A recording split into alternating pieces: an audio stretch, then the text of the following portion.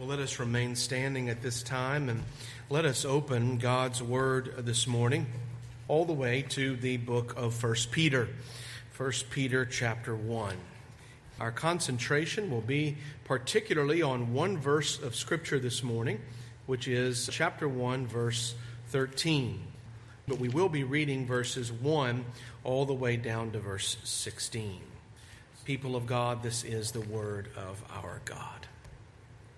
Peter, an apostle of Jesus Christ, to the pilgrims of the dispersion in Pontus, Galatia, Cappadocia, Asia, and Bithynia, elect according to the foreknowledge of God the Father, in sanctification of the Spirit, for obedience and sprinkling of the blood of Jesus Christ. Grace to you and peace be multiplied. Blessed be the God and Father of our Lord Jesus Christ, who according to his abundant mercy has begotten us again to a living hope through the resurrection of Jesus Christ from the dead, to an inheritance incorruptible and undefiled and that does not fade away, reserved in heaven for you, who are kept by the power of God through faith for salvation, ready to be revealed in the last time. In this you greatly rejoice, though now for a little while, if need be, you have been grieved by various trials, that the genuineness of your faith, being much more precious than gold that perishes, though it is tested by fire, may be found to praise, honor, and glory at the revelation of Jesus Christ, whom having not seen you love. Though now you do not see him, yet believing you rejoice with joy inexpressible and full of glory, receiving the end of your faith, the salvation of your souls. Of this salvation the prophets have inquired and searched carefully, who prophesied of the grace that would come to you, searching what manner of time the Spirit of Christ who was in them was indicating when he testified beforehand the sufferings of Christ and the glories that would follow. To them it was revealed that not to themselves, but to us they were ministering the things which now have been reported to you through those who have preached the gospel to you by the Holy Spirit sent from heaven, things which angels desire to look into. Therefore, gird up the loins of your mind, be sober, and rest your hope fully upon the grace that is to be brought to you at the revelation of Jesus Christ. As obedient children, not conforming yourselves to the former lusts as in your ignorance, but as he who called you, who is holy, you also be holy in all of your conduct, because it is written, be holy, for I am holy. Thus ends the reading of God's holy word from 1 Peter chapter 1. Let us pray for his illumination this morning.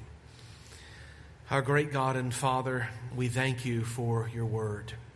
We ask that you would give us attentiveness this morning to the contents of this particular passage in 1 Peter. We acknowledge it, Father, as ultimately not coming from man or man's opining about truth, but rather it is the very word of you. And we humble ourselves under it now, and we thank you for it. And we ask that you would grant us illumined minds and hearts to a proper understanding of this text. And we ask that by your Holy Spirit you would accompany that word with your power so as to apply it to us for the glory of your great name and for our good. For we pray this with confidence, depending upon your Spirit this morning, in the name of our Lord Jesus Christ. Amen. You may be seated. Two things that are true about a fire is that a fire produces light and fire produces heat. It is said that the Puritans of old understood the Christian ministry of the word as that which could be likened to the analogy of a fire. The word of God brings light to the understanding so as to produce heat, a heart that is warmed in its affections for the living God so as to obey the living God and to walk in righteousness. It could be said that this analogy also characterizes what Peter is doing in our text this morning. For in chapter 1, verse 13, this is actually a hinging point in this first chapter, where Peter is in effect moving from light to heat. We find several imperatives that we're going to be facing, or that you do face on the other side of verse 13. But the first of which is this little phrase in our text this morning in 1 Peter 1, verse 13. Rest your hope. As we consider how this concerns this command, rest your hope, it's going to prompt us to ask three questions as we consider this verse this morning. And we'll just arrange and organize our approach to this text with these three questions. First, what is the command that we're called to do in this text? Secondly, how are we to heed this command? And then thirdly, why are we to heed this command? Well, let us take in the first place, what is the command that we're called to? Now, if you can imagine for a moment just a typical chair, and that chair has a seat that can be distinguished from the legs underneath that seat. When it comes to interpreting Scripture, it's important for us when we approach a passage of Scripture to distinguish between that which is the seat, the main subject matter, and the legs that are there to support that main subject matter. Well, one of the starting points in interpreting a scriptural passage is similar to how we would do so in an English text, in that we first determine what is the main verb of the sentence. And an English sentence, as you and I know, can be a very long sentence, especially if you're reading a Puritan. But you're going to be looking for where is the primary subject and what is the primary verb in which that subject is engaged. Well, looking at verse 13, it may appear that there's multiple instructions here, multiple imperatives here in verse 13. But actually, in this verse, there is but one sole main verb. It is the seat, if you will. It's the main subject that we're dealing with, the main subject matter. And that is this phrase, rest your hope. It could also be translated, set your hope, or fix your hope. That's the primary verb here. Well, rest your hope on what? Well, he says here, upon the grace that is to be brought to you at the revelation of Jesus Christ. Rest your hope fully upon the grace that will be brought to you at the revelation of Jesus Christ. So what Peter is directing our hearts towards is this future grace, where he already has actually introduced that. If you look up in verse 5, he says you're kept by the power of God through faith for a salvation ready to be revealed in the last time. This is a subject that's very important to Peter, setting the minds of his hearers or his readers upon future grace. It's so important that if you look in verse 7, he also brings it out there, where he says that it is, at the close of that, it's tested by fire, talking about faith, may be found to praise, honor, and glory at the revelation of Jesus Christ. So Peter has particularly in mind here this focus upon the return of the Lord Jesus, the final close of this present age, when the fullness of the age to come will be ushered in. And he's having his hearers set their minds upon the magnitude of God's grace that is manifested in that final day at the revelation of the Lord Jesus Christ. There's a certain sense in which Peter would have his Christian audience not be so much pushed by their past as pulled by their future. And he's setting their orientation on their future experience of God's grace and all that God's grace has won for them through Jesus Christ. And he has his hearers be pulled by that future. I wonder if that could be said of us, that our lives are pulled with this sight of our future. All of the grace of God that awaits us in its fullness at the revelation of Jesus Christ. Well, this future full experience of God's grace that is on the way, he says that you're to hope in it. Now, we have considered on several occasions this word hope as it's understood in the Bible, because a lot of times we'll use the word hope flippantly in our everyday language, oftentimes just to mean, well, I wish this were so. But biblical hope, or the biblical understanding and usage of the word hope, is probably best put as unrealized certainty. Unrealized certainty. It's far from wishful thinking. In other words, there is a promise of God of something future that is certain, but it's not yet realized. It's certain, but not yet realized. Hope is having that certainty in your possession. You possess this certainty about something that is future, but it currently is unrealized. So the first command in this letter is this action that he's calling the minds and hearts of his hearers to do, is to fix your hope. To set your hope, he says. Set your eyes upon that which is certain and sure and secure that's going to be brought to you at the revelation of Jesus Christ in all of its fullness. The full experience of God's grace. It's a command to hope, to set one's hope, to know that it's yours, to rest in it and live out of it. This time of awaiting the coming of Jesus Christ is not a time for despair, not a time for doubt in the promises of God, but a time for true hope. And we're to be diligent to set our hope on what certainly has been given to us that is yet unrealized. Well, he sees this as a Christian's personal privilege, and thankfully Peter goes on to explain to us how we are to go about setting our hope. Now we're getting to the legs, you see. He's giving us some legs that support this main subject matter, this main imperative to fix our hope. Well, how do we heed this command? Well, what he provides to us here are two adverbial phrases.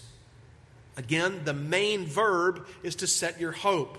So an adverbial phrase is going to further define and elucidate what it looks like to do that. And I want us to take a look for a moment at these two adverbial phrases. The first one that he gives to us here in verse 13 is gird up the loins of your mind. As an adverbial phrase, it would actually read, in some translations go ahead and put it in this manner, girding up the loins of your mind. It's not a separate command or a separate main verb. It rather is supporting that main verb.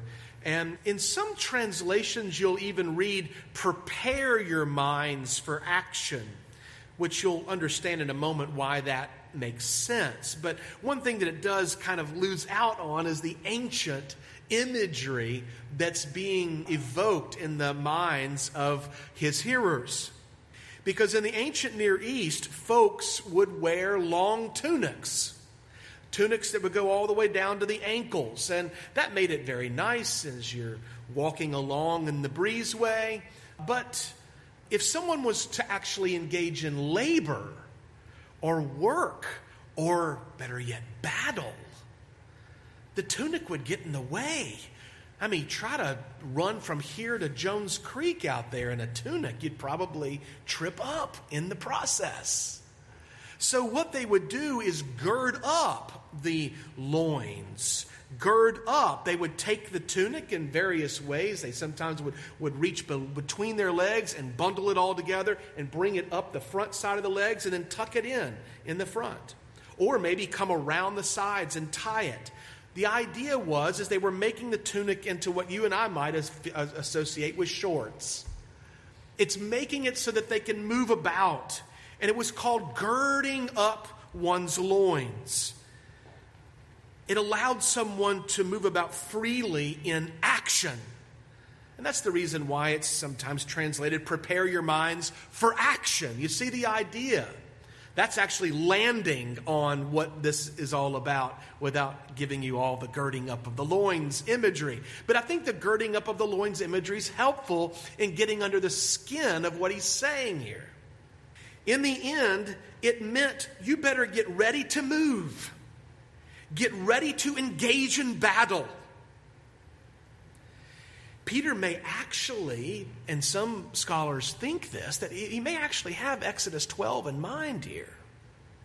Because Moses instructs the people before the Exodus. He tells them at Passover, gird up your loins and eat in haste. In other words, prepare and be ready for the redemption of your God because it's coming. You're soon going to be on the move.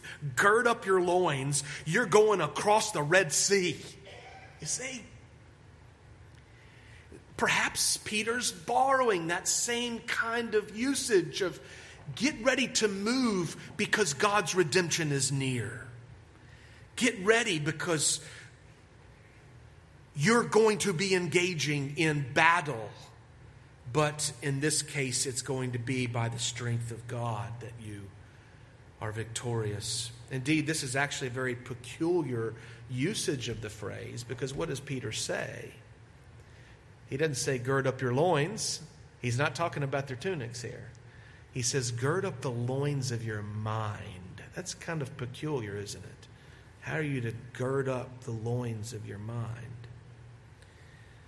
How does one do this? Well, thankfully, he gave us a second participial phrase here that allows us to get under the skin of what he's talking about.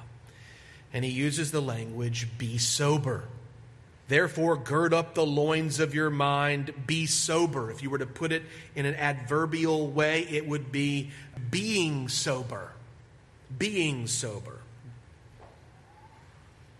Since this sobriety is in relation to the mind, it oftentimes is translated sober-mindedness or sober mind, almost in a hyphenated way.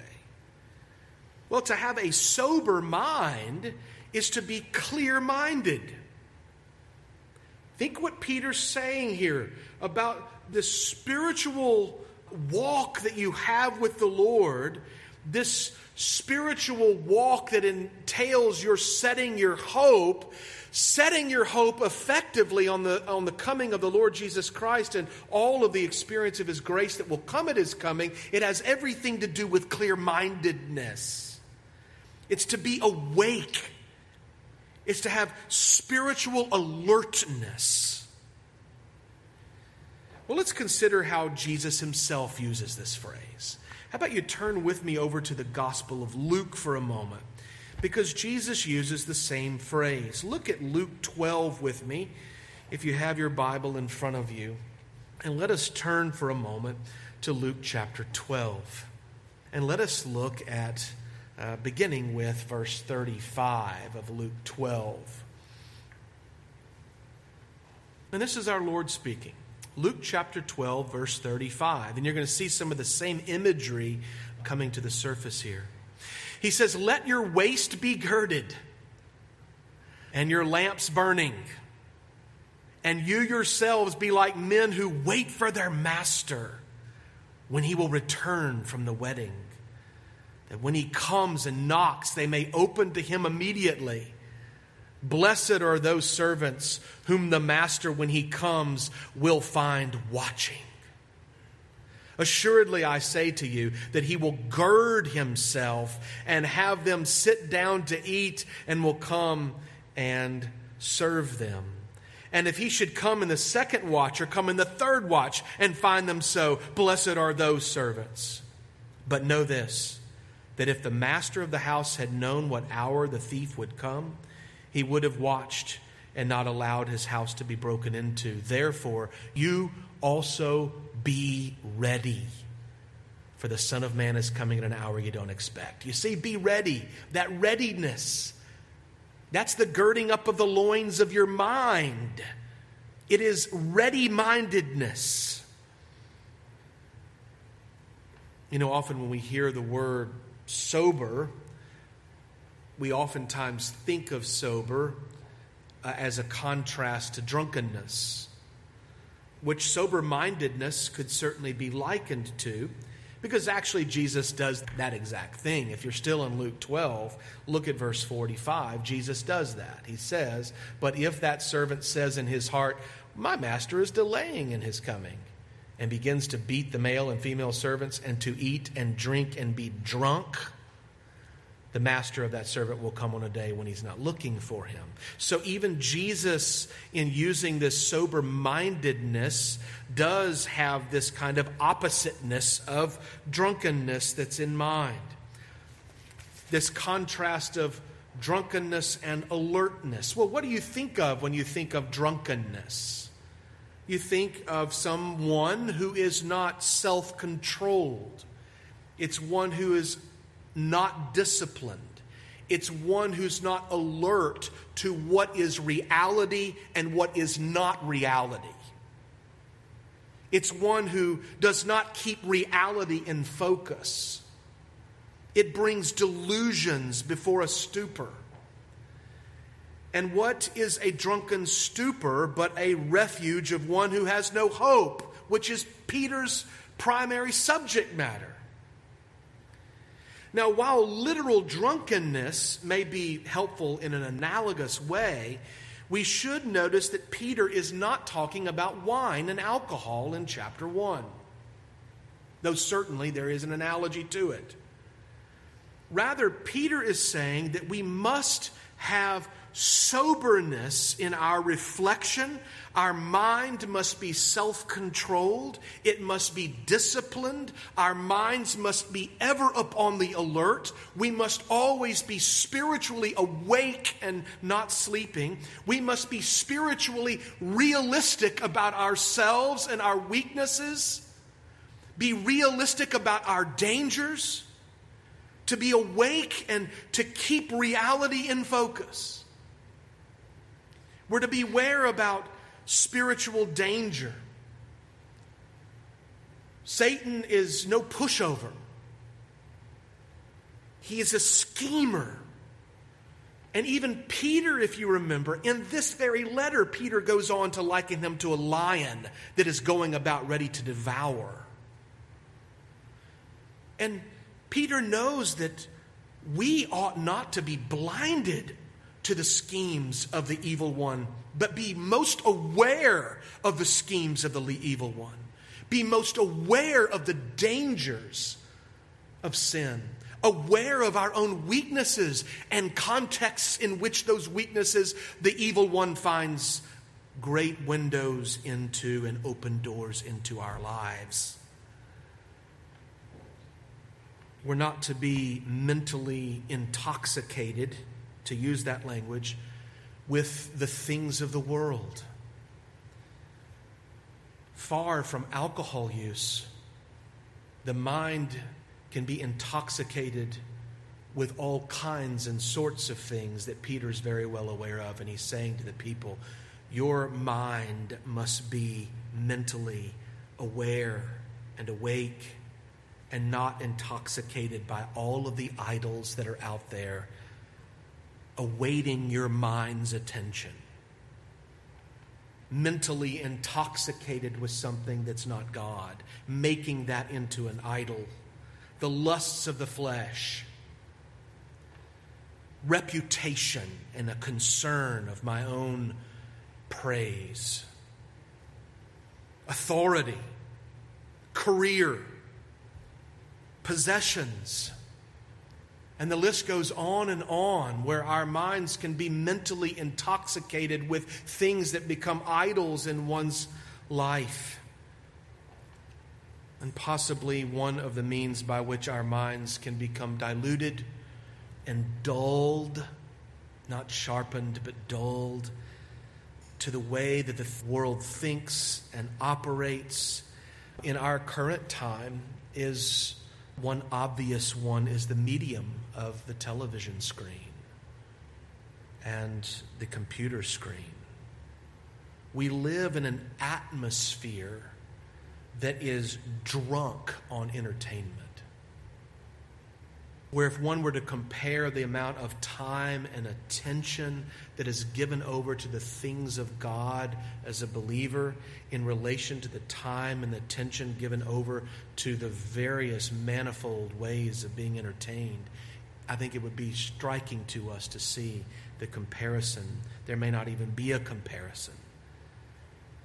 That's not how we remain spiritually sharp and alert and sober. And what Peter is doing is he's, in a blanket way, calling God's people to give attention to this.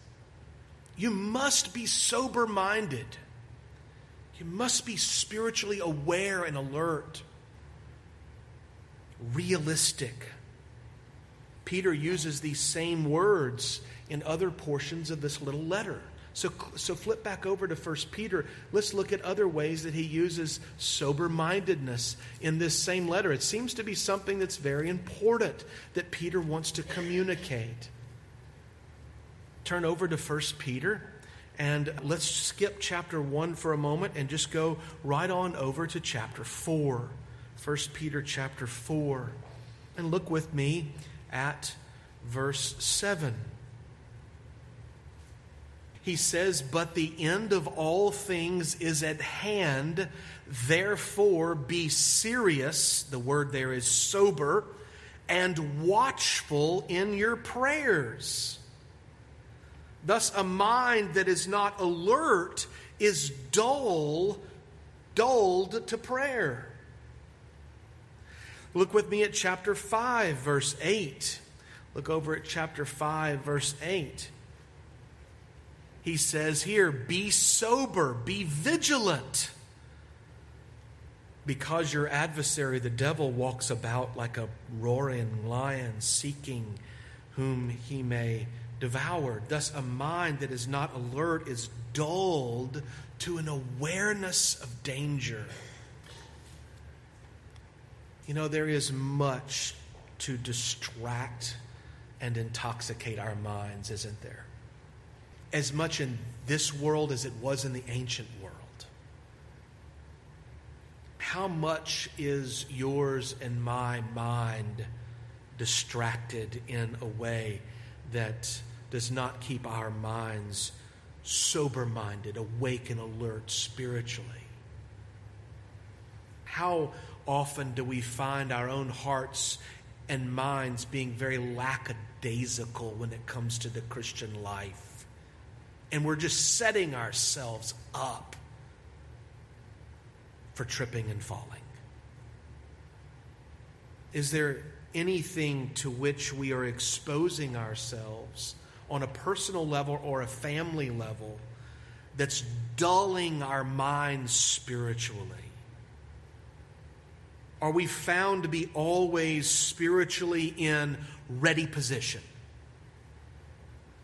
And I think there of the last chapter of Ephesians with all of the armor. It seems that Paul has very much in mind, you Christians are in a battle. Oh, be ever ready. Peter seems to have the same mindset here, and he uses this roaring lion. And it's in the context of his talking about Satan as a roaring lion that he says, hey, Christian, be sober-minded. You see, you must be alert spiritually. Don't be lackadaisical. Do you and I think for one moment that the evil forces of our adversary ever takes a break? He doesn't. It's always about. That's probably the difference and the lion that you look at and see in a cage, and the lion of our great adversary. The lion takes a rest. No, there is danger about, and we must be found ready. We must be exercising intentionality in being alert and watchful, sober-minded. Well, we need to see that in doing so, we're girding up the loins of our mind as the Lord would have us. And the effect of this is an engagement in the primary command in our text, which is to set our hope. It has everything to do with that. Setting our hope on the revelation of our Lord Jesus Christ when He comes again. Well, lastly, why should we heed this command that He gives to us? And I want us to camp out here for just a moment. The answer to why, of course, is found in the very first word of this verse. It is the word therefore. You see, this is not a bare command that He is giving the Christian community. This is actually a very profound transition point in this chapter where the apostle is moving from a whole number of what we call indicatives. We've visited that word a number of times. Statements of fact, statements of truth. Peter is moving from a whole lot of statements of fact or indicatives, and he's now transitioning with this word therefore into a host of imperatives, commands, instructions for the Christian. So whenever we get to verse 13 and he uses the word therefore, it is in reference to everything that has come before it in verses 1 through 12, which is his introduction in this letter.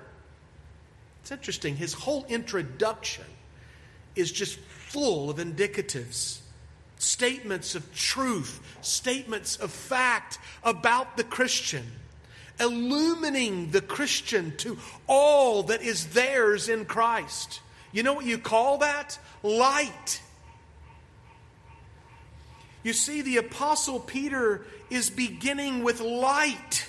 He's setting forth these glorious truths about Christ's resurrection and these glorious truths of the ramifications of Christ's resurrection that has to do with the believer.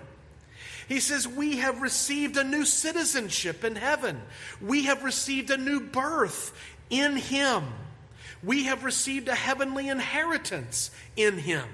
We have received the all-sufficient power of God to keep us to the end in Him. We've received a joy full of glory in Him, even amid trial. We've received so great a salvation in Him, of which the prophets wrote long ago about, into which even the angels crane their necks to look into it and understand it. All of this constitutes a living hope that anchors the soul of this pilgrim people. Oh, the light that Peter floods the minds and hearts of the people with in verses 1 to 12. But in verse 13, it's as if Peter is saying, I'm now ready to transition from light to heat. I'm ready to transition to what is produced by that light. The effects of those indicatives upon your life that should bring this affectionate obedience in our life to the God of our salvation. You know, this is an important time to maybe just have a reminder here that indicatives always precede imperatives. Indicatives always precede imperatives. Statements of fact, glorious truths about who you are in Christ, precede statements of command and instruction and do. Even the Apostle Paul has the same interest in addressing the who before he gets to the do. And we find that here in Peter. Without an indicative, you have a bare imperative, a bare command. And you know what that will do to someone? It will crush them.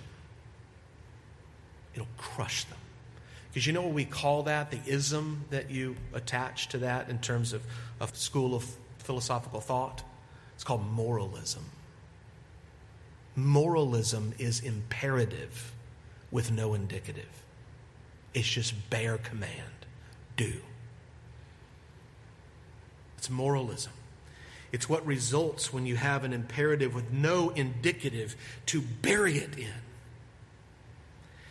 Now, you also don't want to get the order wrong, because if you get the order wrong, it's equally as damning.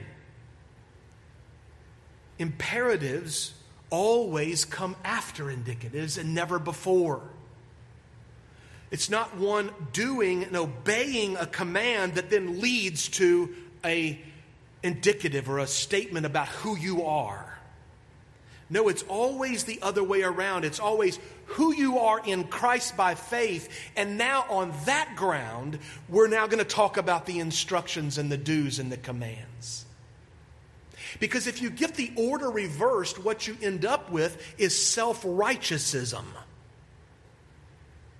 My righteousness is going to lead to the result of my being accepted by God. We must get the order right, that indicatives always precede imperatives. In fact, this is really what the Reformation corrected so well. So well. In a religious environment that had the imperatives obeying the commands of God in order to be accepted by God, to lead up to a status that is acceptable to God. And the Reformation says, no, that's not the gospel. That's bad news, not good news. The good news is that through faith in Christ Jesus alone, by grace alone, through faith alone, in Christ alone, I am God's and I'm His child. That's an indicative. And because I have that status and I have that privilege, I now can then move to walk in a way that is pleasing to God and obey my Father's commands joyfully. Because what does a child of God want to do? I want to bring glory and praise to the one that saved me. Lord, I want to please you in all of my ways because you've given me so great a salvation. How can I do that? The Lord says, that's why I give you the law. I've given you the law, not in order to be accepted by me, but because I've accepted you in Christ, you now are free to live in a way that pleases me. That's why I've given you commands. That's why I've given you instructions. That's where all the imperatives come in. You now can please me in this way. I'm not leaving it in some cloudy doubt of how it is that you can please me now as a child. No, I've given you instructions and commands, and I've given you direction in how you are to please me. Well, that's somewhat parenthetical, but I do think that we're reminded of that as we move from 1 to 12 into verse 13 with this big therefore. This grace, you see, and he accents in verses 1 to 12 has just been poured out upon you. God's grace is just poured out upon you in the Lord Jesus Christ. And the experience of the fullness of that grace, the goal of that grace, is promised to you at the return of the Lord Jesus Christ. Your eternal future has already been predefined by you, and you will experience the fullness of God's grace. Grace, you see, grace always precedes hope.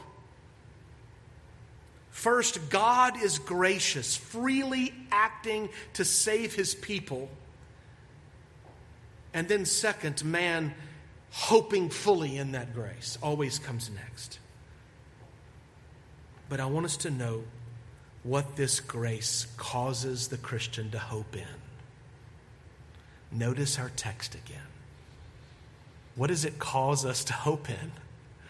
He says, rest your hope fully upon the grace that's to be brought to you at the revelation of Jesus Christ. Now, for some, when you get to imperatives, you get to commands.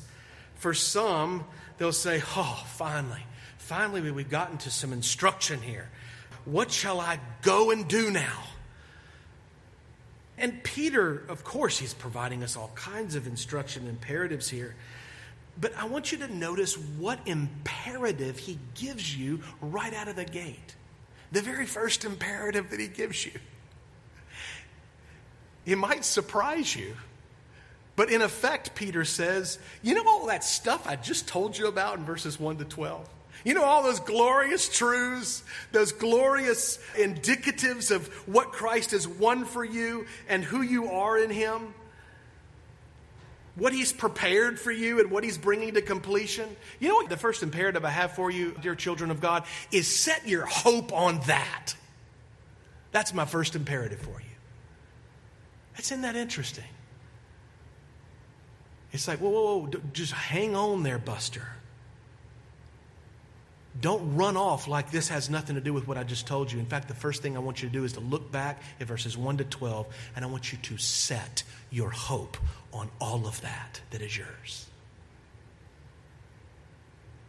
Set your hope upon all of that. Set your mind upon it, and don't take your mind off of it. Don't take your mind off of what I said in verses 1 to 12 and now run over here. It's kind of like what we've heard on Sunday mornings in the adult class. It's not like you have all of this in Christ in your justification and now sanctification is something that you're going to do over here that's totally different. No.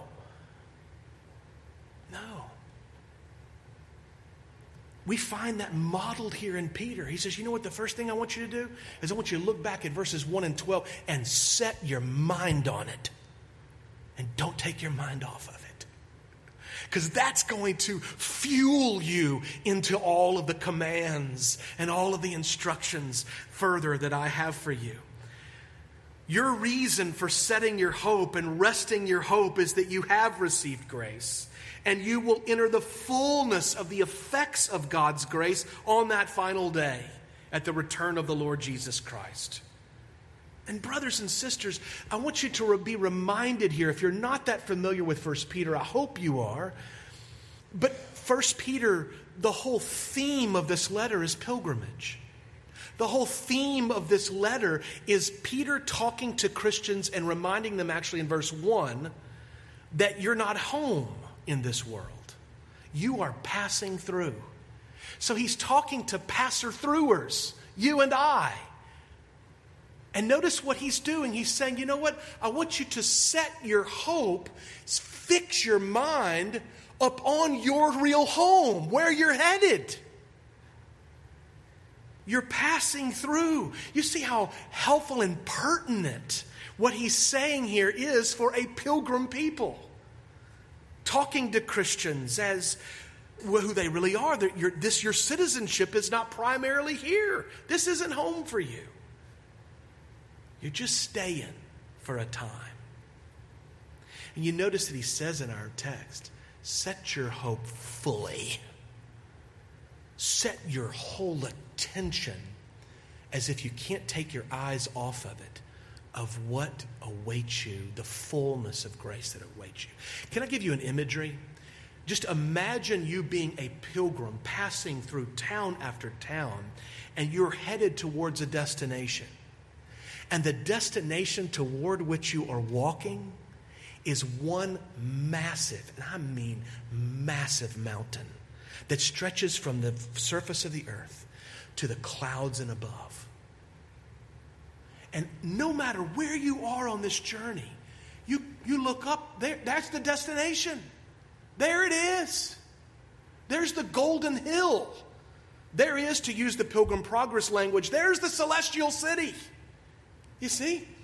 And what Peter's saying is, you know what? Set your mind on that future glorious goal of your salvation. Don't take your eyes off it, because you know what's you're going to find is that as your gaze is set up on that mountain, it's going to guide you through every single turn along the way.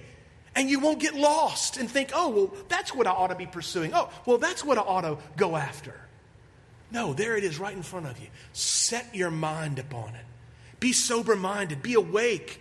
Be ready. Be alert. And part of that alertness is setting your mind right there, you see. And don't take it off. If you'll permit me to give you another analogy. I know there's this talk. I don't know if this is a new thing. Probably some of the millennials in the room might have to illumine us to this. But it's new to me. But I keep running into this phrase, vision board or vision boards. I don't know if it's a trend or maybe it's been around for decades and I've never heard of it before.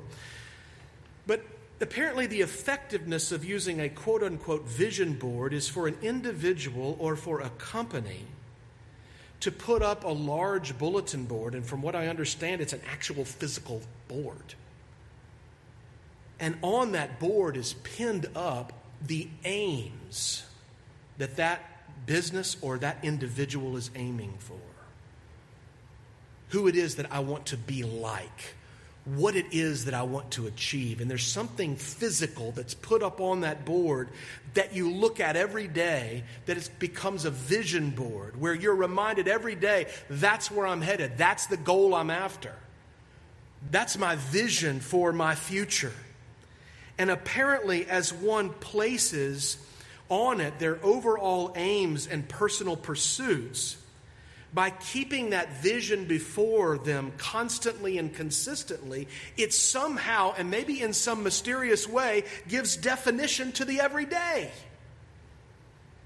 It gives definition and even direction to my everyday actions. It aligns one's current actions with that desired end. Not to mention, it encourages one all the more toward that end.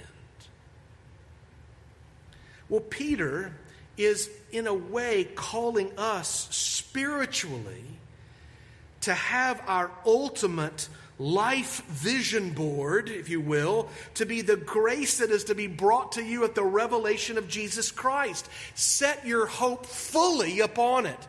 And strangely, perhaps mysteriously, it will give definition to your present.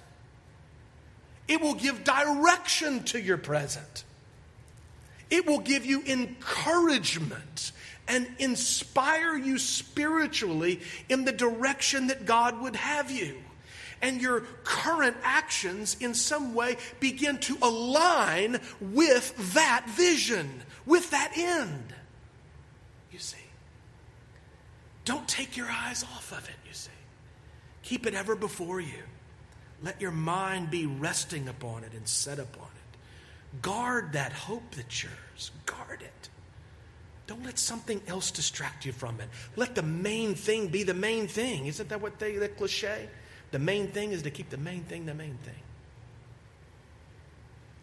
Gird up the loins of your mind, ready for action. Be sober-minded, so that your mind is set upon and fixed upon your end, the goal of your pilgrimage, entering into the fullness of the grace of God and what He has for you in Jesus Christ.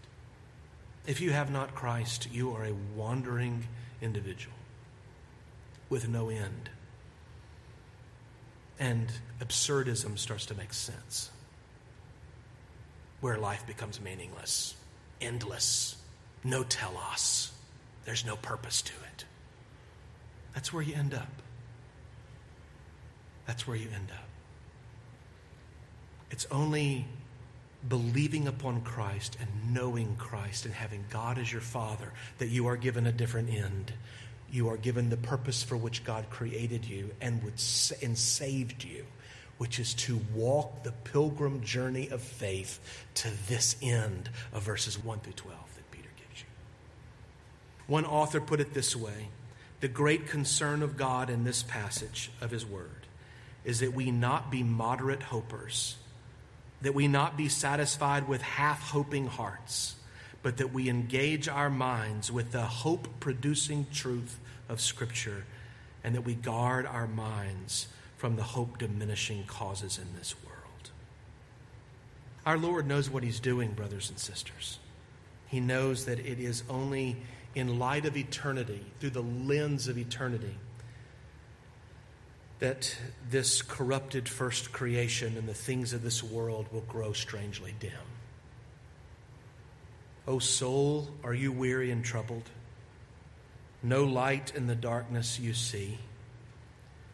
There's a light for a look at the Savior and life more abundant and free. Turn your eyes upon Jesus. Look full in his wonderful face, and the things of earth will grow strangely dim in the light of his glory and his grace. Let's pray.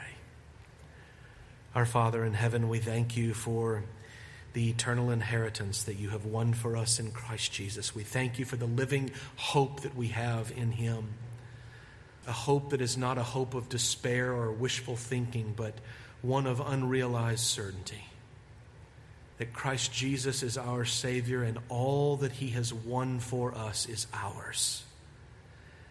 And we long to enter into the full experience of enjoying all of the riches of his grace and the riches of the salvation he has brought to us.